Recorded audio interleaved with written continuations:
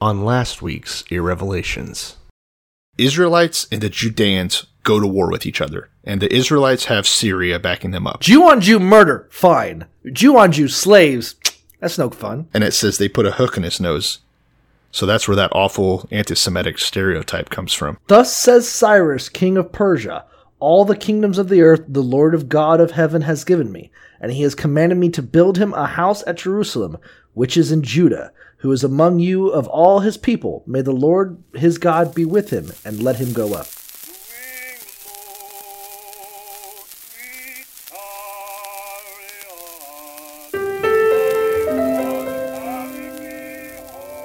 Before we turn to the word, I would like to say this. I can't be a big blessing to people if I'm poor and broke and depressed and I don't feel good about myself. Blessed are they which are persecuted for righteousness' sake. I believe in a literal, burning Bible hell just as strongly as I believe in a beautiful heaven. No. Not God bless America.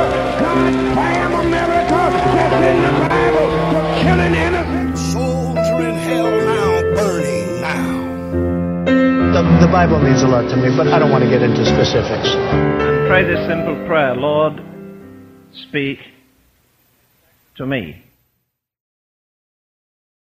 Let's talk about something that I think we neglected, and unfortunately is neglected across the globe. It was International Men's Day. Oh, the opposite. Was that the 19th or the 11th? Some day. I don't know. Yeah, it was. That's how little I give a shit. It was Wednesday. Wednesday. All right. International Men's Day. Hump Day, because men always skin their humps. So this is our International Men's Day episode. Okay. Yeah. Let's talk about some of the issues affecting men. Starting with my new favorite guy. I'm going to look him up because his name's fucking crazy. Oh, good. Alex? This is the perfect time to look him up. Alex Manassian, the... Oh, yeah, that rich guy that plays poker and tried to shoot the Vegas shooter. Close. Like that hero, he drove a van into a group of people in Canada. Okay, yeah. I thought he's super interesting, and a lot of people are really angry at him. Which you'd think driving a van into a bunch of people would already put you on people's shit list, but apparently he's claiming not criminally. I won't use the exact words, but basically he's saying that he's incompetent to stand trial or not criminally responsible for his spree killing where he drove a van into a bunch of people because his mommy says he has Asperger's. Oh, that's fair. And I guess the question is, does Asperger's make you capable of just killing people and not realize? Because to be criminally... to be not criminally responsible, to be adjudicated of it, you would have to prove that due to your mental, I guess, incompetence or just inability, that you are incapable of understanding right from wrong and are essentially just a sociopath who's also stupid. Is that what people with Asperger's are like? Is that... If I was the prosecutor, yeah, all right, I would go in there and I would be like, let's try something. And I would get like some really good food and put it on one table. I would make him really hungry first. Okay. And then on the other table, I would put a toy train. And when he inevitably goes to the food, I'm like, I rest my case. What I would, you just have a pile of sausage links and then a bunch of Yu-Gi-Oh cards, and whichever one he goes for. I mean, this is Canada, right? Yeah, it's Canada. Their law is way more whimsical than ours. You can do things like that. But it's an interesting case, and I wonder what precedent will set. That it's like, sons, it's like, Your Honor, this kid's fucking weird. There's no way he could be held responsible. Because I mean, the other, it goes a lot deeper, and it kind of touches on a subject we're very fond of: incels. Yes, we love them. But it's like they're bringing up like his chat history and things like forums he's been on, and he's like talking about how Elliot Rodgers was a hero. And how much he loves incel killers and how much he looks up to them and how he's going to show, because apparently in their definition of Asperger's is that he has trouble reading nonverbal cues, or understanding subtlety, which fair, I know a lot of fucking awkward people who I guess may be on the spectrum or whatever, but sure. Yes. I don't know. I guess now I'm going to keep them at fucking arm's length. I'm gonna, if they start reaching, if they start going through their pocket, I'm going to shoot. Yeah. Arm's length? No, gunpoint, my friend. This is Florida, and if I have to stand my ground to an army of autists, I'll do it. I don't doubt it. I'll be at one of those fucking escape rooms, just surrounded by them. This is a good movie, actually. We should actually make that horror movie where it's just an escape room filled with autists and they're just struggling with basic instructions. And this sounds really ableist. Actually, this is getting fucked up. And the hero of the story is the instructor who's like going over the instructions over and over again. They're like, "We're gonna pry open this fucking light socket," and he's like, "No, that is part of the set. You have these basic clues." You're like, "Guys, I think I can smell a mystery." They're like, "No," and then they descend on him like zombies. Yeah. Well, once your neurotypical inspired rant is over and you stop hating on the neurodivergent, right? We can get back to the podcast, but I'm not going to engage with you. Well, I think it's an interesting court case. I'm not making these claims, Grant. That's what we're going to find out in a court of law. We're going to find out. Again, it's Canadian, so we're not going to find out. We're going to find out in Canada. They're going to set court precedents on whether we can trust autistic people to not drive vans into crowds of people and be responsible for it. The ruling is going to be like a new moose-centric holiday we're going to have. Up here. Oh, hey. Oh, great. You can make fun of autistic people all you want. And I make one poignant Canadian joke. Right. And it all blows up in my face. That is how it works.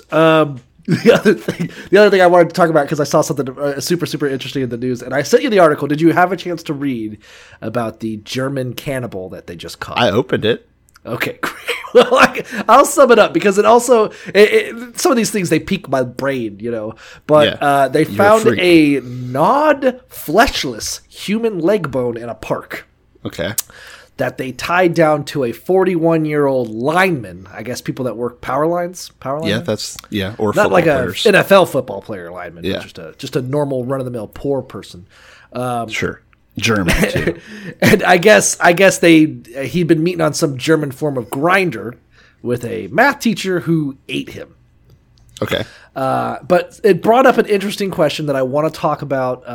One of the things I want to highlight, because men do suffer mental illness. We're not treated the same way. Well, this is a German thing. This isn't a man thing. Let's get one thing straight. Well, I think apparently across the board, cannibalism of all, because we can talk about how women are disproportionately affected by domestic abuse, and that's fair. And breast cancer. But let's talk about the men. Cops. Let's talk about the men for an instance. Yeah. Men disproportionately suffer cannibalism over women, and it's a fucking scary world we all live in. Okay, slow down, because men also disproportionately suffer violence, but it's because men do violence to other men. So is this the same scenario? It's all men doing the eating. It's all that men on men crime. Yeah. No. I'm saying it's men doing the eating too, right? Right. We're just keeping it in the family, so to speak. Oh, I guess so. You're saying it comes out to a net neutral? Yeah, I mean, if we're doing it, we should be the ones getting eaten, because otherwise, that's fucked up. I guess that's fair. But this is all cannibal ethics 101, Cole. I mean, also from the point of view, those poor cannibals, because they probably want a nice woman to eat, but women are much more terrified of just meeting men in bathrooms at the train yard than men are. Oh, so, true. I guess my point was that apparently for cannibals, they love to prey on gay websites and be like, "Oh yeah, I'll suck your cock right now. Beat me in the shipyard in a dark alleyway." And they're like, "Oh yeah, that's sign me up." A lot more than suck on it, huh? And then they become a tasty snack. They're like that. They're like the Tootsie Pop owl. Oh God! But it was just one lick. 2 licks. God, I can never stop myself. Let's also make a movie. Let's make a horror movie about just people generally dealing with people with Asperger's, and then make another movie about from the point of view of a sympathetic cannibal who's just trying to eat people, but he's got to go. There's that Netflix movie with Drew Barrymore or show. Oh, that's what. Where she eats people. But that's Hollywood bullshit. I don't think women make a so lot he won of a snuff film. I think it'd be hard for a woman to. I think it'd be hard for a woman to be a cannibal because you got to overpower people and they're. Well, Timothy Oliphant does her heavy lifting.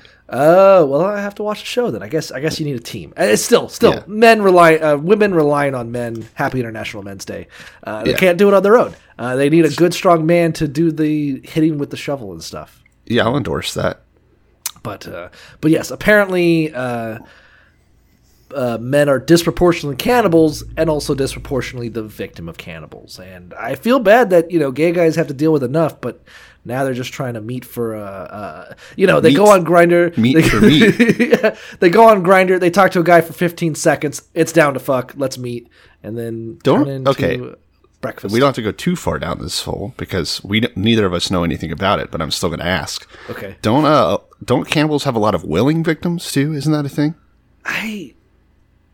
Maybe. I feel like that'd be like I've read about that. I feel like that's a goose that can only lay so many golden eggs. At some point, you're going to run Exactly. out. I only have the 2 arms to just be snipping off, Yeah. We should probably, I know we talk about trying to use this podcast for good at times. We should probably start an NPO that gets people who have body dysphoria connected with cannibals. So that they can eat the parts that you don't want anymore. Yeah. Like, let's just say there's a 15-year-old boy who wants to transition to a girl. He wants to chop off his dick and turn it into a vagina. Okay. And this is very calloused take on body dysmorphia and trans. I'm not judging either one this way. isn't I'm just saying, cynical at all. let's You're right. make I totally believe you. let's make it work for both. Okay. I'm just saying, like, for instance, I'm an organ donor, which is fine. But if there were some scraps that they're like, okay, we took his eyes, we took it, but they're like, God, this guy's liver is shot. Sure. We can't give it to a teenager who has some type of cirrhosis or whatever, or cancer. Let's give it to a couple of cannibals that are just on a waiting list and they just meet on an island once a year. Naturally. I don't see an issue with that. I don't see. I bet there's already some sort of thing like that if you're one of the elites. That's another way that classism is alive in America. The other thing that one of the interesting things about the article was that there was another serial killer they caught in Germany. Those guys are freaks, man. Yeah, the Germans. But there was 2 cannibals that met on a forum for cannibalism, like a way to meet, and then agreed to meet, and then one of them ate the other one. Yeah, it's like what I was talking about.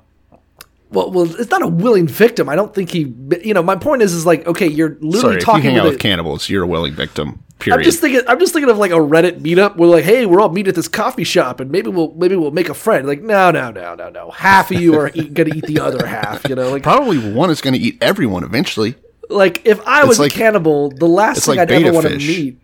Yeah, I guess they just get bigger with every cycle. Yeah. I just think if I was a cannibal, the last thing I'd want to meet is another cannibal. I don't. Yeah, no. They should be lone wolves. Anyway, touching back to our core topic today, it disproportionately affects men, and it's something that I'd like AOC to cover. It doesn't disproportionately affect men. That's just not true. It disproportionately affects men. Men are both victims of the mental illness that is cannibalism, and also victims of people who have the mental illness. It's just being hungry. What? Because I'm a foodie, I'm being. Having exotic tastes is very normal these days. Right, but it's something. I think it's something society should look into. I know Bernie Sanders, AOC. I'll tell society to look into it. Disenfranchised youth, I mean, if we're going to talk about serial killers, there's plenty that just strangle hookers and throw them into rivers. I mean, what a waste of meat. That's true. If they teamed up, you mean maybe if every serial killer sponsored a cannibal? Yeah, I just to feed. Yeah, and that way you weren't. That way there's. Let's bring the Venn diagram together instead of having 2 completely different circles of victims. Right. If there was one set of victims, the serial killer does whatever weird little setup they want to do. Display them with like horns and blah blah blah. Okay. And then after they're done, we take them down, and the cannibal gets it. Right. Yeah, that's it. I want a Sarah McLachlan style ad where instead of like starving African children, it's just a bunch of hungry computer science majors who are also cannibals, probably. And they all are. I'm sure they're just sitting there thinking about eating feet, and they're just like, oh, I'm so hungry, I had to eat this hamburger today, but what I really want is thigh meat. All right, we have to wrap this up soon, but here's my question to you. Okay. Do you think it's one of those things like never meet your heroes. Like let's say that you have cannibalistic tendencies, and obviously you don't just do it, right? Right. It's not like you just go to the store and get it. So you probably spend a long time fantasizing, building it up, working towards this eventual goal of eating a human. Just sit on your couch holding lengths of rope and practicing knots. Yeah.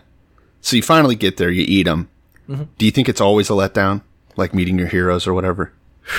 Could it possibly be? I don't know if it's meeting your heroes, but you mean like it's a letdown, like literally MEATING your heroes. It's just not worth the hype. Stop making that joke. Yeah, I noticed you've been laying on it thick. That would be funny if someone went to all the effort of like killing a person and then like eating them and it's overcooked. It's like, oh, or just not good. I mean, like I bet people isn't that great. Yeah, I mean, I think cannibalism is also something you really can't experiment with, and there's a lot of meals where I'm like, hey, let's try something new tonight, and it doesn't really work out. You don't want to do that with human meat. If I was having to troll a kiddie park at night, for weeks on end just for that, I'd feel pretty bummed. I mean, you could probably follow a pork recipe pretty easily, right? For most human cuts. I would think so. Imagine. I would think so. I mean, we talked about cannibalism a lot. We got to do this. Fantasizing about it a little bit. We're gonna need to cut somebody. Because I would. Okay, let's waste a little bit more time, and let's talk about what kind of meals would we cook with a person, and B, how would we find and catch a person? I feel this isn't fair because I watched the show Hannibal, and that's all it's about. Oh, like how to cook people? Yeah, it has. They put a lot of work into matching up human cuts with animal cuts and then showing them prepared like exquisitely.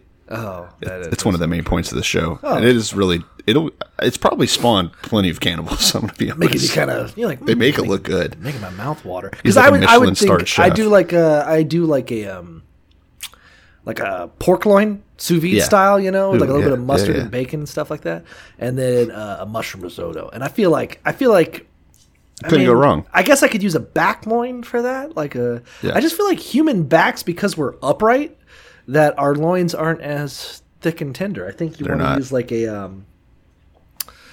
maybe thigh meat. I mean, the dark meat. What do you think? That should be fine. I would eat that. Oh, okay. I know exactly what I would do if I would ever. Hey, if I ever have to amputate something, right? Because my legs are all fucked up, we'll eat it. We'll eat it. Okay, all right. We'll sign on. I'll do that with you. I don't care. Get a YouTube channel. Some guy did that recently, where he had his leg amputated. And he had an arm amputated for medical reasons, but he's like, "I'm making tacos." Literally, making tacos. His friends ate it with him. I'm willing to bet that if we took your leg and we topped it in the slow cooker with some liquid smoke and some chicken stock, that'd probably be pretty good. A little bit of Hawaiian salt. The other thing I think, and I know we talked about this last time, is I think pork belly. I was at this restaurant, not to plug it because I'm sure they don't want this plug, but it was Avenue in downtown Orlando had a pork belly on potatoes, like mashed potatoes. It was just a little bit of mashed potatoes that was perfectly seasoned with a little bit of braised pork belly on top. Ooh. I think it was like green eggs. I think there was like an egg on it. I don't know. It's been a minute. COVID. There's an egg on everything at those types of restaurants. Yeah. Eggs are cheap but fancy. But anyway, I thought, man, that's fucking delectable. If I took even looking at my belly, you take a slice of that bad boy, throw it in the oven, and whoo. Why wouldn't you? Man, I'm getting hungry. Let's finish this up and start. You can go cook yourself. Yeah. So, speaking of eating people? No, that doesn't work. Speaking of men, let's talk about the Bible. Speaking of awesome stuff. This is the Revelations podcast. I'm Grant DeVoist. And I'm Cole Delusky. And this is a cannibal podcast that talks about cannibalism and the Bible. Sometimes the Bible. What episode are we on? Is this 113? Let's roll with that. Unlucky 113. Do they skip the 113th floor when they're building a really tall building, or just the 13th? I think that allegedly they skip just the 13th floor. Okay. It goes to 12, then to 14. I don't know. It sounds like a stupid superstition, but yeah, it does. Really so we're on the 113th episode. We are starting a new book. Thank God. We're in Ezra now. Quick background on Ezra. He was a priest / scribe, which I guess was probably a double duty most scribes had. Because, like, who the fuck else is going to be bored enough to learn how to write unless you're a fucking nerd-ass priest? Yeah, I would think, what's the point? It's not like... Everyone else has a job to do. It's not like, you know... I mean, this is both... This is before the narrow realm where journalism was relevant. That's right. So he's a scribe, he's a priest, he's writing all this well after the fact, as far as I can tell. But he's writing the story of the Jews leaving exile, right? So at the end of Chronicles and the end of Kings, the Jews got taken into exile by Nebuchadnezzar II, who would have been around in the 600 to 500-ish range BC. So that, yeah, Nebuchadnezzar of Babylon takes them into his slavery, basically. And we open up with chapter 1 of Ezra, with them returning under new leadership. So they're no longer under the Babylonian yoke, but instead the Persians, specifically Cyrus, which I think is a name most people probably know, right? He's a very famous Persian king of the Achaemenid Empire, father of Xerxes of 300 fame. Negative. Whatever. Something like that. No, Cyrus was murdered by his... Darius was Xerxes' dad. Darius That's was right. Xerxes. We're going to talk about Darius today. But anyway. Yeah, they're the same one. Who cares it's about cute. Persian lineage? Well, we got to, I mean... Because we're going to talk about Darius already, so it's kind of weird. I mean, That's it is why a long... I mixed it up. Right, yeah. Because Cyrus, then Darius, and then the Xerxes 1 and 2. And there's someone else in between, Artaxerxes or something. But anyway. No, Artaxerxes is like the Greek interpretation of Xerxes. It's Xerxes. Oh. It's Darius, Xerxes II. Okay.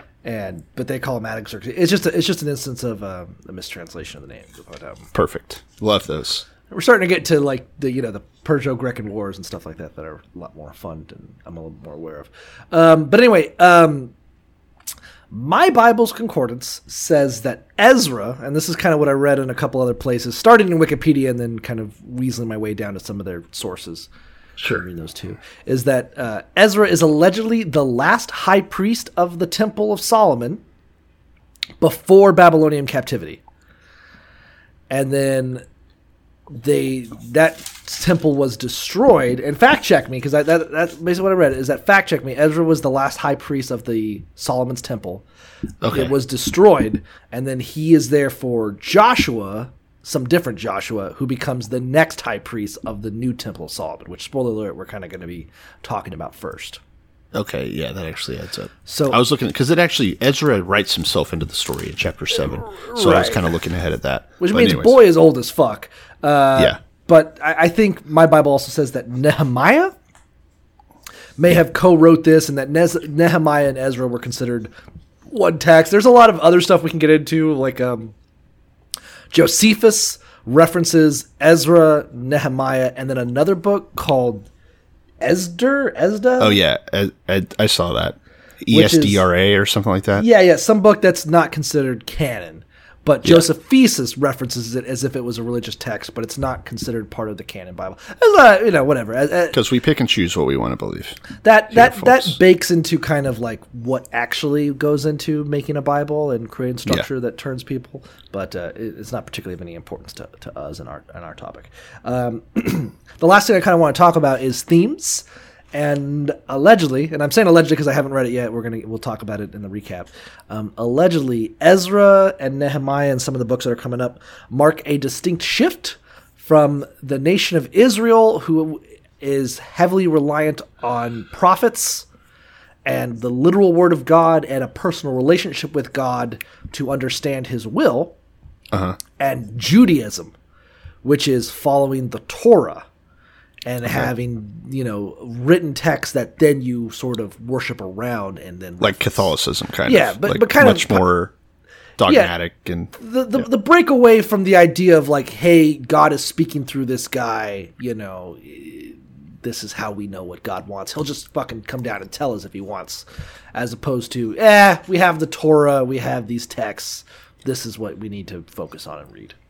It's weird how the closer we get to modern times and like... verifiable information, these insanely supernatural events just start declining. Very weird. Well, it's kind of so prophets kind of come in there's people who claim they're speaking for God, and then there's the miracles that surround them. Yeah. And that's kind of their proof. Because realistically speaking, these prophets, they have about as much credence as like Kanye West and Kenneth Copeland and any other people who claim to be speaking for God. So if Kanye West just was starting to like travel the nation, curing blindness and bringing the dead back, it might cause some trouble. But until then, I don't give a fuck. I think that would be awesome. I'm not. And I actually support that Kanye. But anyway, let's actually get into it. At the end of 2 Chronicles, the last verse is basically like, hey, in the first year of Cyrus, he tells, hey, we're freeing the Jews, put you back. I'm sending you all back to Jerusalem to build a house in Judah. And so keep that in mind. This is Cyrus's idea. Yes. So they might have asked him, petitioned him, but he's very behind it. Part of that is also baked into maybe why Chronicles even fucking exists, because that exact verbiage at the end of Chronicles is exactly the verbiage in the beginning of Ezra. That opens it. Same words. Fits together very smoothly. But remember CDs in the 90s? Back when we listened to music how we were supposed to? Okay. Yeah, when an album was considered a complete thing as opposed to just a bunch of hits. Exactly. Okay, so here's what happens. Basically, once again, God comes down to fuck with us little people. And what does he do? He goes into Cyrus's heart like a surgeon and changes the valves around so that he's nice to Jews. Basically. That's I think we're starting to get to more interesting parts of the Bible, because essentially, yes, Cyrus takes over Babylon. That's the first couple of verses here. Yeah. And it's like, hey, Jews, you're free. And what I want you to do is I want you to go home. And it's not, we're going to get to this. It's not the Jews. It's the Jews that were captured by Babylon. So the former inhabitants of Judah. We're going to touch on what happened to the inhabitants of the nation of Israel, quote unquote. And maybe that's kind of the point, is my Bible described it in kind of a confusing way, that this is that the Babylonian captivity separates the existence of Israel into the existence of Judaism. Which is interesting, because we had the nation of Israel, which is destroyed, and we'll kind of see what happened to them. Now, Judaism and Judah and all their bullshit is kind of now considered the canon line, which exists of the house of Judah and the house of Benjamin, who were captured by the Babylonians and now are going back, and kind of according to the Bible and the text we're kind of getting into, they're basically the last surviving Jews. The other 10 houses exist, kind of. But, and we'll cover that a little bit later, but because they were captured by the Assyrians and merged in the way that the Assyrians merge people, that they've interbred so much with the other people that Assyrian had conquered that they're not really pure enough. They don't have their identity anymore. Yeah, they're not allowed back into Judah. And we'll cover that in a minute. But basically, Cyrus is like, hey, you Jews, only really referencing Judah and Benjamin, go back to Jerusalem and build a house for God. I really want you to have a temple. Yeah, he gives them a nice edict, right? So they got a seal on this. They're allowed to do it. Cyrus himself decrees it, and of course they start heading out. So the family heads of Judah and Benjamin, you get the priests, you get all these guys together that are important, basically, because it wasn't long since they left Israel. Nebuchadnezzar's rule ended in 562, right? And it started in 605, so he had this little 40-year window. Right? And then Cyrus ruled from 600 to 530. So they overlapped slightly. There's not a lot of space, basically, where they could have gone into exile and then come out without it being within that one generation, is what I'm getting at. So we know that they have memories of Jerusalem. They still have people that know how shit's done. There hasn't been time for them to be wiped completely out of their customs. Yeah, and if we get to the end of if we get to chapter 4, maybe? I can't remember exactly where it is. We actually talk about elders who remember Israel proper. Yeah. There's a specific line that's kind of cool in there. There may have been a few generations, but these are people who would have remembered going to Babylon and then coming back. Maybe. Yeah. I mean, it might... Like youngsters. There would be youngsters from pre-exile are like the elders now, basically. Right. But if Ezra's still alive, who knows? I don't know. Well, let's get into it. We're wasting a lot of time. The point is that they get sent back, basically undoing what Nebuchadnezzar had done. Not only did they get sent back with all their people, they also have a bunch of gold and silver and all these basically things from the temple that Cyrus gives them, so that it's like, all right, this will get you started, you know. Yeah, Cyrus smashes Babylon, and then a lot of the stuff that was taken from the temple by the Babylonians, Cyrus is then giving to the Jews and be like, hey, go build your temple back. Here you go. Yeah. It's interesting because, kind of talking about maybe the significance of it, the Bible obviously claims that it was God who was making Cyrus, like, oh, you Jews, you're good guys, even though Cyrus definitely wasn't Semitic or believe in the one true God, quote unquote. He wasn't a true believer. Yeah. But because God was working through him, these Jews were like, okay, we'll pay taxes and build our nation and be totally loyal to you, bro. Thanks for the temple. Yeah. He's better than almost every Israelite king that ever existed. So. for sure, bro. But, like the idea like, God worked through him. When actually Cyrus is mostly just understands the politics of creating stable serfdoms, That's right. He was actually lauded for that, especially even to this day, for being so progressive, letting people keep their culture, keep their identity. There's something called the Cyrus Cylinder. Did you read about that? It's like a script on this old pottery, and it's considered by some, it's disputed, but it's considered by some to be basically like the first ever Bill of Rights. That kind of like gave humans I've rights. heard of the Cyrus Cylinder. I had no idea what it that's meant. Again, disputable. Some people say that, it's more run of the mill and would have been common, but a lot of other people say that it was pretty groundbreaking. So kind of a good guy. The South would have just abolished slavery on their own. Yeah. If you just given them some time.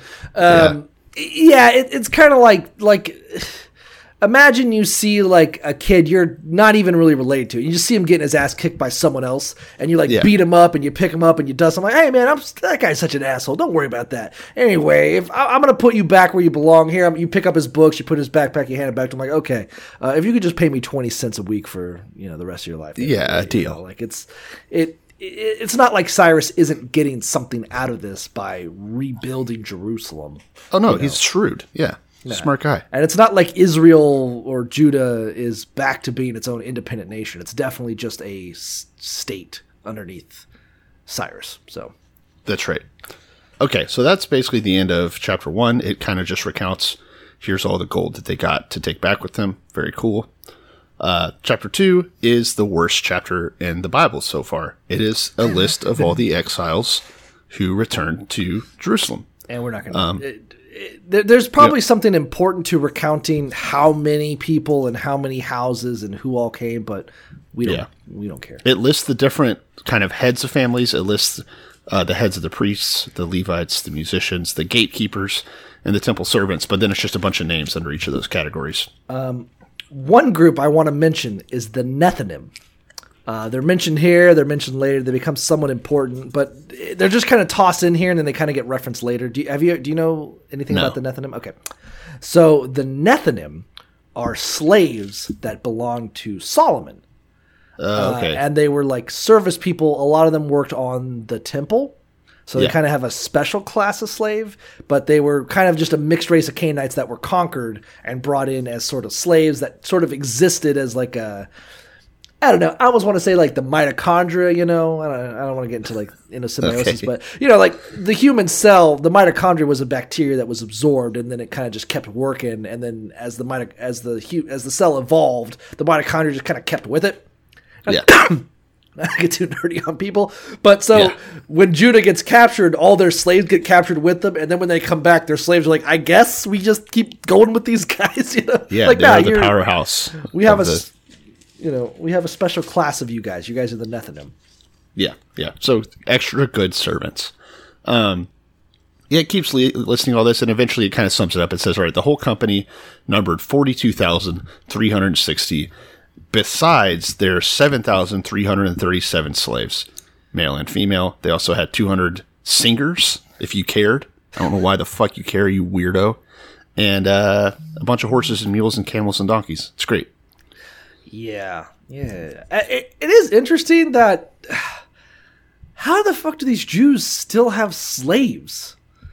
You know, like you were thinking that, like if I don't know, it'd be like if I got invaded, this actually. If I invaded your... Poland and I'm just grabbing people from their homes and like their maids are, I'm like, I'm not bringing your maid. Those maids are going somewhere else. I have the answer for you if you want to know. Okay. All right, you're the emperor of all of Persia. You're a big guy. You have slaves. That's great. Now, how much more prestigious would you feel if your slaves had slaves? It's a flex. Right? Yeah. Okay. Like, that's a rap lyric. My slaves got slaves. Maybe I shouldn't have made that into a rap song. I'm just saying it's a brag. Okay, it's a flex, huh? He's like, okay. Like, I'm specifically thinking of the, there's a song by T.I. and some Young Thug, and he says, "My girl got a girlfriend," because that's just how many girlfriends he's got. Right. That there's some kind of trickle down economics that goes Yeah. with it. Okay, great. Yeah. We'll talk about that more later. All right, so that is roughly the end of chapter 2. It talks a little bit more about setting up basically getting things ready to rebuild the temple. That's the idea. They want to make the house of God again. They're sort of gathering all their resources, getting all the people together, doing a head count, and then we roll into chapter 3, which is titled Rebuilding the Altar. So basically some time goes by. Once they're back in Jerusalem, God gives them a little bit of time to like get their shit together. And then 7 months pass, and it's like, all right, it's time to get the show rolling again. So they, like you said, Joshua is one of the main characters here. Obviously, a new Joshua. Joshua is one of the main characters. Yeah, he's going to be the kind of the head priest, I guess. One of the things I want to talk about is Zerubbabel. Zerubbabel is the governor that was put in charge of the Jews by Cyrus. My Bible tries to make this make sense, right? Zerubbabel was the adopted son of one of the uncles of the king of Judah. Okay. So in their mind, like, yeah, technically he was an adopted son, but because he's adopted by the line of David, this is the continuation of the line of David as was promised. I'm like, I don't know, man. I don't think adopted kids are real kids. That's true. I agree. You know, so I'm not quite sure how the Bible's going to like square that. Yeah. See, Jerusalem's still in the hand of David's. I mean, he found a kid in the McDonald's parking lot. He made him his own. That's the line. Continued. Fair enough. I mean, I think that works. Okay. Kings have always done that. What, adopted children? And then just you get the fucking kingdom. No, there's that one country where the kings would adopt people just so that they could make them like the heir. There's some place that does that. Anyways. I don't know about that. Okay. Seems like that would defeat the purpose. You know, the whole point is I want my jizz to rule the country, you know. You don't really, though, because you look at your little sick inbred kids and you're like, oh. And then you see like Prince Charming over there just, running his cattle farm, and you're like, hey, buddy, I think I'm going to need to adopt you so you can be the next king. It makes sense. Yeah, all right. It makes way more sense than I think genetics. there's going to be a lot of kings molesting princes is what you're going to find. Likely. Okay, so yeah, they're rebuilding that altar. They're going to do a festival of tabernacles. Yeah. We haven't talked about that in a while. Yeah, there's so kind of chapter 3 is basically like, hey, Israel is back. Not Israel. I keep saying Israel, but sure. Judah is we back. Know what you mean. The Jews are back. We know who I'm talking about.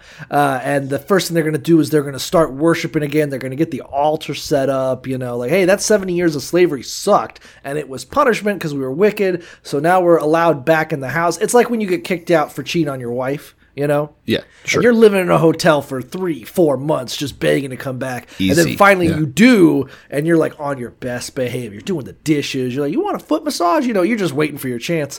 You're waiting for her to lower her guard. But for so right that you now, can get back on Snapchat. Yeah. But for right now, they're being good boys.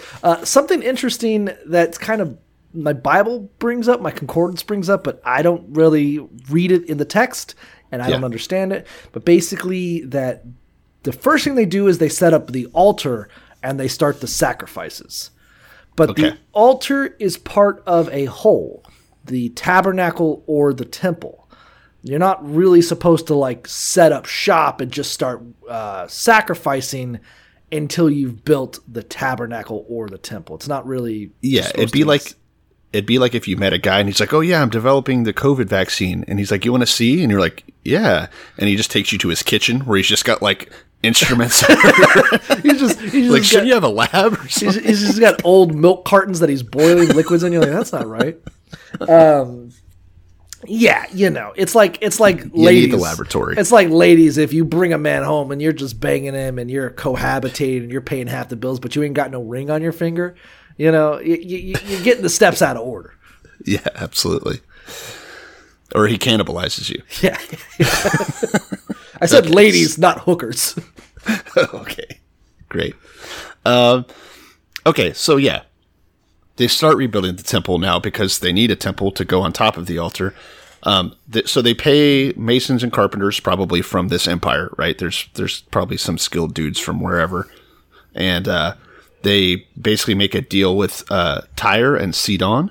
They send them food and drink and olive oil, and in return, they get logs floated down the sea from Lebanon.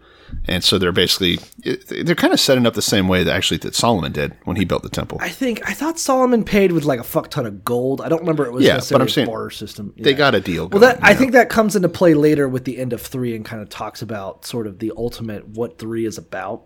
Chapter 3 is that essentially they're like, let's build the fucking temple, let's get it going. They build the altar first, which they're really not supposed to do, and there's a little bit of fear to it that my Bible brings up because just worshiping at the altar is incorrect, and you could potentially incur God's wrath. Awesome. So there is a little bit of fear in their hearts when they're like, okay, let's start slaughtering cows on this fucking thing. And they're like, I don't know, man. Like, they're like, no, we got to show God we care. And in this instance, unlike the other instances where it's been done, God's cool with it this time. He's like, yeah, I'll give you a pass. I don't care about, me. I don't really care too much about procedural formalities. You know me. I'm a loosey-goosey God. This is kind of like if you and your buddies hand-built an F-16 and are about to take it off from an aircraft carrier. And you're like, this could go horribly wrong. I feel like it's like I went drinking all day long in Mexico, and I'm like, I gotta get back to Mexico, I gotta get back to the U.S. and I don't really want to walk all the way back to customs and checkpoints. I'm like, I see the Rio Grande, I see Texas, I'm just gonna swim. I mean, I belong there. They know what I'm fucking about, and there's just they're not gonna shoot me. There's just a bunch of MAGA guys on the towers with their rifles. Like, I don't know. I don't think he's doing that right. Anyway, the point is that they kind of scrounge together the money to pay for some more shit from Sidon and Tyre again to start building the foundation of the temple. That's right. They also start making a hierarchy of like construction teams, right? Anyone that's older than 20 years is put in charge of, any Levites that are over the 20 years old are put in charge of like supervising. So you kind of got like, you got to have that, right? You got to have everybody where they're supposed to be. Otherwise, you're going to have all kinds of OSHA complaints. Yeah. Let's see. So they build the foundation first, obviously. And once it's laid, the priests put on all their fancy clothes and the trumpets. It's like, hey, this is the start of it. Right. The foundation is here. They get dustied up, play the trumpets, sing some praises in thanksgiving. It looks like just one line. He is good. His love towards Israel endures forever. Actually, Israel doesn't exist anymore, but you're right. You got it. Funny. The key thing is that they lay the foundation. They've got a ragtag group of Levites that are kind of like, yeah, let's build the temple. Let's get up and running. They lay the foundation, and they are praising God that, hey, we built the foundation. But the old wise men who remember the old temple start to cry. Yeah. But they are drowned out by the new people, the youngs, who are yelling louder in praise. Yes, that's right. And basically... It's obviously a metaphor for the Beatles and One Direction. Yeah.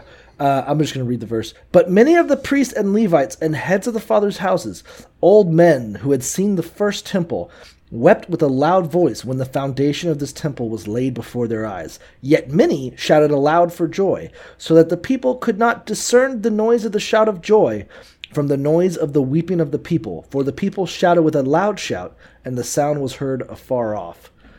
I think this is probably one of the more important verses of this chapter. I disagree. Okay, all right. Well, let's hash it out right now. I think the point is that Israel is literally a shadow of its former self. Really all that really exists is kind of just the nation of Judah, and north where Samaria is, where Israel was, the old kingdom of Israel, is still kind of just loose town. Like, it's not really directly connected to the nation of Judah or whatever, or God. Sure. So, whereas Solomon, who built the first temple, was a mighty king who expanded their borders as far as they'd ever would, and then just had all this extra scratch to just buy new temple and had the slaves. Yeah, buy slaves to make it happen, and then had Hanan of Tyre, I think was his name, the world's greatest craftsman who was blessed by God to build every single facet of the temple. That's how the first temple was built, with Israel at its peak. Now Israel is essentially a discarded condom, and they're just trying to. They just grabbed a bunch of good brand though. Yeah, sure. God's choice condoms. But now they're just like, okay, let's get the temple back up and running, and they don't even have like dedicated craftsmen. They just have some dudes, and they have to barter food for the wood, and they're just kind of like building the temple back up. Okay, and Solomon also sent olive oil. That's not weird. Sure, I remember that. But the point is that it's shit compared to what they were before. And here's why I disagree. Really remarking how different they are from where they used to be. Here's why I disagree. Now, I think that these guys are crying happy tears. Okay. Well, it's coming back. The temples, they probably never thought that would happen. These are the guys that went into exile. I mean, this is a huge W for them, I think. And let's talk about this. Sure, when Solomon built it the first time, it was this glorious thing, but that was like 1,000 fucking years ago. These guys don't know about that. All they saw was the decline. They lived in the worst part of Israel when it was getting ram-fucked from 8 different directions their entire lives at best. Because Nebuchadnezzar, it took him 2 different campaigns to take down Israel 10 years apart. So, guaranteed, when they were there, Israel was a fucking shithole that was constantly getting destroyed. There was probably famine going on because they were under siege. Like, now they're fucking happy. They got an edict. They're allowed to do it. They're building. They're fucking cooking with gas. It's not quite Solomon, but then again, I don't think they would know that. I think this is all good. I guess you could take that interpretation of it. I think it is. Well, I already explained what I think. Sure. I guess you could read it that way because it literally is. And the old men wept, yet other people shouted for joy. So it could say that they were both joyful. It's like some people wept in joy, and some people. But yeah, different ways of expressing it. I don't know why they would then phrase it that people couldn't hear the difference. It sounds like a couple of people were weeping, but no one was really aware of it because the people shouting for joy are so happy. See, I read it as the guys who really appreciate it, right? That are really grooving to the tunes, the old hip hop heads that actually like this group. They're appreciating it respectfully, and then all these fucking new ass punks with their rave music dancing around. Like, I just see it as more of a like, we're not even going to give respect to these guys who are who remember its downfall and have been through all of this, and I don't know, they're getting drowned out. Maybe it's like when they first introduced the polio vaccine, and it was in these little sugar cubes with the vaccine in it. instead of a fucking needle the size of your fist. And all these like mothers are like, oh my god, I remembered polio growing up, and it's such a horrid disease, and I can't believe my children will be free of it. And there's a bunch of kids like, sugar. Yeah, the kids are just all doing the nay. Yeah, all right. Yeah. Okay, so that is chapter 3. Nice little ending, them having the foundation built. Now, obviously, as we know, I do know why I fucking thought that, because my concordance says it. Yeah, your concordance sucks dicks in hell, though. This was a time of greatest joy and deepest grief. On the one hand, the people experienced the delight of hope as the foundation was laid for the temple. But older men, perhaps comparing this work with Solomon's temple, wept with a loud voice. Yeah, see, your concordance sucks dick. Oh, okay, fair enough. Fake news. That's what I think. I still think with my idea is better. And these are Christians you're talking about that wrote that. What the fuck do they know? That is true. I mean, Stay in if your Christians, lane, Jesus freaks. If Christians had any way of discerning fact from fiction, they wouldn't still be out there politicking for Trump and having rallies for. You're making my points for me. I love it. Okay, so that's the end of chapter 3. He won. He won by a landslide, guys. I know. Trust me. Hey. Wait, I already forgot what we're supposed to say. What is happening cannot be stopped or whatever. Anyways, nothing can stop what is happening. Trust. Nothing can stop what is coming. Nothing can stop what is coming. Nothing can stop what is coming. There we go. I got to remember to make it more sexual. Okay, so obviously, as we know, this Bible is a tale of ups and downs. And now that we have a slight up, it's time to reverse that with chapter 4. Okay, so they're building, they're happy, they're celebrating, they got their foundation, they got the edict from Cyrus himself to do this. Obviously, there's going to be some jealous people who haven't forgotten how awful the Jews have been to their neighbors. See, here's what I think is interesting. So let's read the exact verse. Now, when the adversaries of Judah and Benjamin heard that the descendants of the captivity were building the temple of the Lord God of Israel, they came to Zerubbabel, the governor of Judah, and the heads of the fathers' houses, and said to them, "Let us build with you, for we seek your God as you do. We have sacrificed to him since the days of Esarhaddon, king of Assyria, who brought us here." So what I think, and what my Bible's concordance thinks, is that these are not the conquered people. These are the Israelites. These are the people who were captured from Assyria. Remember how we talked about how like all of Israel was captured by Assyria, but Judah was captured by Babylon. Yeah, but the people that, if they were brought here by Assyria, that means that they're the people sent in to replace. No, because the Jews were left there. Some of them were pulled out, and then they brought in the Syrians. But there were some Jews left. And basically they're saying, yeah, we're the Jews that were left in Israel, from the kingdom of Israel. We were mixed in. Assyria mashed us together with the rest of them. We became the Samaritans. But remember the story... But we've been sacrificing for God since Assyria. He swapped people, and the lions were eating everyone. And they had to send a prophet, an Israelite prophet, from wherever they had resettled the Israelites. They had to send him. It wasn't a full resettling, and that's what my Bible states: is that these are the Jews that were left over in. Once Israel. Again, your Bible is wrong. Well, it makes sense. He's saying like, "Hey, we've been sacrificing for God since the king of Assyria. We are since the king of Assyria put us here, not before then, because we're not Israelites." And let's get what Zerubbabel says. You may do nothing. You may do nothing with us to build the house for our God, but we alone will build build to the Lord God of Israel, as King Cyrus, the king of Persia, has commanded us. I think, and my interpretation and what I've read is that basically they're like, no, you guys are no longer pure, and it's going to kind of mention it later. You have interbred with the Samaritans. You're no longer good Jews. You're not clean enough Jews. Not for my daughter.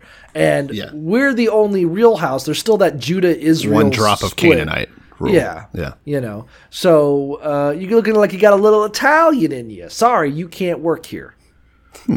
Okay.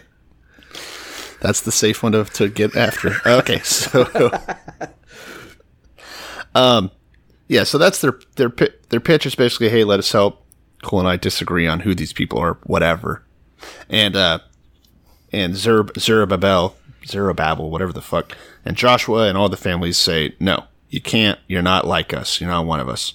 Of course, at this point, these shunned peoples, whoever they may be, non-Judeans, non-Benjamites, we know that much. Yeah, who seek the same God as you do. Strangely. They go about basically just trying to fuck shit up. They're bribing officials to work against them. They're doing everything, just hijinks, picture hijinks, to frustrate the plans. And then eventually, so it says they do this through the reign of Cyrus all the way until Darius is king of Persia, with Xerxes in the middle. So it's a long time frame. Yeah. So, because these guys ruled for a while, each of them did. And 4 culminates with them now writing a letter to Xerxes the First. Yes. And basically they're like, hey, these adversaries are writing to Xerxes the First saying, hey, just so you're aware, there's a bunch of Jews in Jerusalem rebuilding the city. And I don't know if you know the history of Jerusalem, but those guys are cunts. They fucking love to rebel. They love to fight. They hide behind their wall. It is a mighty city. And once they get situated, they're going to tell you to fuck off, and they're going to stop paying their taxes, and they're going to stop giving two shits about you. So you're going to want to stop them now. I get a very specific vibe from this. Metaphor time. Okay. This is totally, I'm in my cubicle. Okay. John comes over and he's like, hey, Abraham, I want to, can I use your... You're Abraham in this analogy? Yeah, well, I wanted a sweet Jewish name. Okay. So he's like, hey, I saw you were installing a Keurig machine. Can I have... I have a K-Cup. Can I use your Keurig machine to get some coffee? Mm-hmm. And you're like, no, fuck off. You're going to, I got to refill the water. These things cost money. Yeah, I'm not going to just let you. So what does he do? He goes snitches. He says, hey, listen, I don't know if you know. I know that like the last boss was cool with him installing a K-Cup machine, but it's going to draw a lot of power. He's going to spill things. It's going to be hot. It's not good. And so sure enough, the boss listens to this little fucking rat bitch. Yeah. And says, all right. And sure enough, what Xerxes says when he gets this letter complaining about them is like, wow, yeah, what the fuck? You can't do that. Yeah, I looked through your employment history, and yeah, you guys are You burned down 3 buildings with the K-Cup, with this same K-Cup machine that somehow is still alive. How did you do it? Yeah, it's kind of a... So basically they complain. Xerxes the First is like, you know what? Yeah, I looked through your employment record. I seen your write-ups. You don't get to have this. I'm going to stop you. Yeah. And this is telling of his reign compared to Cyrus, right? Cyrus, the benevolent, Cyrus, the give him a little bit of slack and they'll be happy type guy. Xerxes is not about that. It's kind of interesting because if I'm not mistaken, that kind of follows Solomon's son. Is that like when Solomon's son took over, and I forget his fucking name, Ahamiah. Something stupid. When Solomon took over, there was that like, hey man, can you like cut these northerners some slack? And he was like, fuck you guys, you work even harder. His little buddies and told they him not rebelled to. And now they're like, hey, watch out for, Cyrus was like, yeah, Jerusalem, build your city, it'll be great, that's fine, just hang tight, cool kids. Yeah. And then now his like Xerxes, who's not related to him, but Xerxes the First is like, you fucking little shits, how dare you? Yeah, very rude. So he's gonna rein him in. That's the end of chapter 4. That's where we'll end today. The work gets stopped, basically, is the story here. So now they've got the foundation, but that's it. Not a good look. Just having a foundation, everyone's going to ask questions. It's embarrassing. Like traders come through, they're like, "Oh, what is that? What, you guys building something?" They're like, "Well, we were." It's just a bunch of fucking guys looting their work site. Like, keep stealing our logs. That definitely sucks. It's kind of again, kind of touching back to my interpretation 3. Solomon didn't ask no fucking permission to build the temple. These guys can't even get their fucking permits through city council. I don't know. Embarrassing. I don't know about these new Jews. And if you want to find out what happens next, you're going to have to come back to the podcast next week because I think that's what we're going to call it. Getting sexy here at the end. Yeah, that's what we'll call it for the day. We'll start. I think that's a good arc. Is that Cyrus sends them back? Hey guys, build the temple, and as per usual, they've got all the best intentions allegedly, but not everything is paradise, and the Garden of Eden or whatever the fuck, and now they've been stopped. The mafia's coming. The mafia's come and shut them down. Hey, you ain't got no union workers, and then they're unions are good though. Here's the question: What do you think? Sorry, better question. Is Xerxes right? I don't trust these Jews. No, of course not. I mean, it's interesting, and I don't know what the exact Hebrew is, but it's interesting that they called them the adversaries of Benjamin and Judah. Because if I'm not mistaken, in Chronicles, when they called Satan the adversary of Israel. Yeah. So I wonder if they're kind of subtly trying to make the claim that these guys are agents of Satan or something, or whatever the fuck. I thought that was about Barack Obama. Yeah, I mean, ultimately. But and the final boss. And his other half, George Soros. But and Michael Obama, his wife. Okay, anyways. You spent a lot of time on 8chan. But yeah. It's sort of like this idea of the adversaries going against them. I think it's even funnier that at the end of the day, it's kind of like, again, a racial classism, that the Jews who were kind of like left in captivity. To me, it's like you come from a family of rich people, right? Sure. And you've got your main line, and then a generation above you, your aunt ran off with a good for nothing, and then has a kid who's technically your cousin, but and she's like, "Hey, can I come to Thanksgiving?" And you're like, "No, Rude. no, we don't like your kind around here. Tell your whore aunt to go back to hell where she belongs." You're like, oh, I mean, it's not exactly a particularly moral take that the Jews that were left in Israel through, again, God's punishment, like maybe the Jews. I'm not convinced. They claim that they're worshiping the true God. We can talk. They to could more. have mentioned it. They could have mentioned that they were. were from the same family. Just saying. Well, they said would have been. Would have cleared things up. And we have sacrificed to him since the days of Esarhaddon, king of Assyria, who brought us here.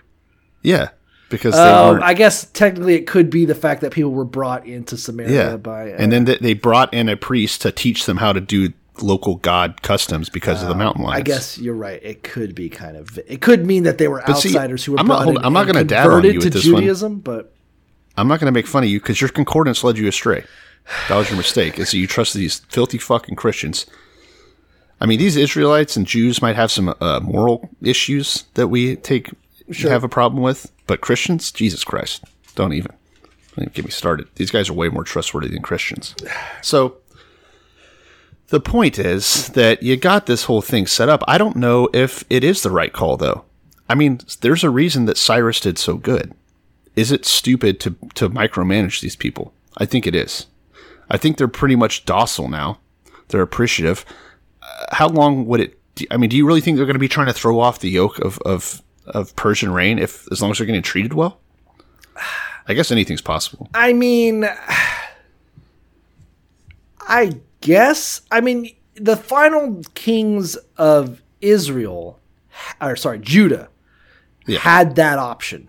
Babylon was like, "Hey, we're going to just tax you. You're fine though. Stay there." And every single time that Babylon had to go kick their ass was because the king of Israel was like, "I'm not paying taxes no more. Fuck you."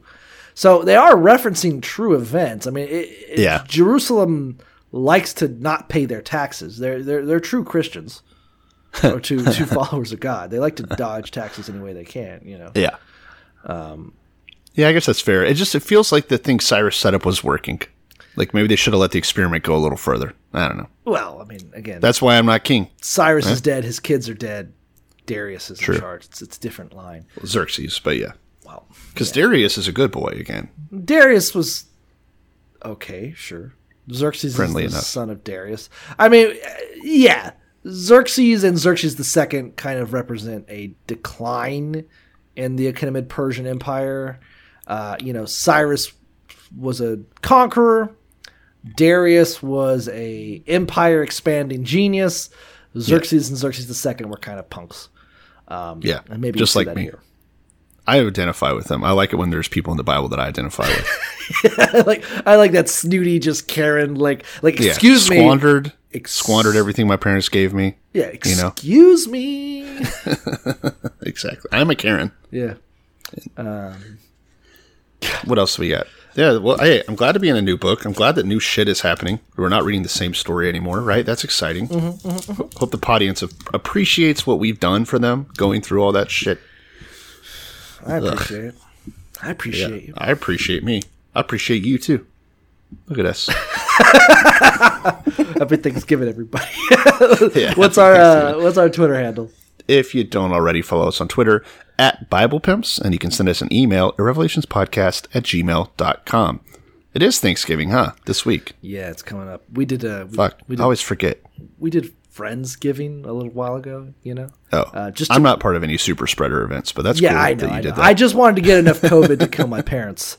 Yeah. Which, if that happens, because it's possible, this will be fucking great. You need to make sure you get back in their good graces before they write the final will. Yeah. Are you even doing a Thanksgiving? I mean, it's COVID now, and I thought it was kind of interesting. And this is one thing that's confusing, is that I don't understand. I never really understood the Republican strategy on COVID, because even now it seems that on the one hand, they're like, oh, small government, tell the federal government to stay where it belongs. They're like, let the state governments handle it. And the state government's like, okay, this state is going to have mandatory lockdown. This state isn't. Michigan does. Minnesota does, Ohio says, fuck it. We basically like undoing the whole point. Yeah, let's just have different microcosm states that don't give a shit or won't follow it. Here in Florida, we are having they opened up the bars, and we're probably going to lock down again because it's just like the bars are slammed. And people just coughing on each other. People have no fucking willpower. Yeah. Drink a bottle of vodka in your dark bedroom. Yeah, duh. Like, do what we do. What's wrong with you? But the idea that it's like both, they're like, oh, you know what the Democrats are going to do to us. And I saw something from like the Trump administration where they were just like, come on, guys. I mean, this might be some people's last Thanksgiving, and poor grandma's going to be all alone. Go see her. And I was like, what is your fucking... Let's make sure it's her last Like, it's not enough that you got to say, hey... COVID's a hoax and masks are gay, and that if you use hand sanitizer, you're a pussy. You want me to see my grandma? I can't just Skype her. I got to do it. Yeah. Here in Texas, they've done such a shitty job that the governor just had to activate the National Guard just to help run freezer trucks that they're using as morgues in El Paso. Nice. Which, you say morgue, I say Cannibal's Paradise. Right. It is kind of funny that I remember talk about a fucking meat market. It's kind of funny that under Obama there was that Operation Jade Helm. Do you remember that? Where the army was doing just some very generic fucking exercises, and it was really an example of things to come. The army was doing generic fucking exercises, and Alex Jones had everyone riled up that they were planning on instituting martial law, wiping out all the conservatives, and turning Walmarts into FEMA camps to execute and process dissenters. It was this whole fucking mania thing, but now we actually have trucks full of corpses moving around the country, and they're like, this is fine, Trump's in charge. Would he be golfing if things weren't under control? I mean, that is a good point. Yeah, but so it's a grand good time. And you know what? I gotta trust the government on this. I don't think Trump's ever been wrong. Go see your grandma. Give her a big old kiss from me. Plenty of tongue.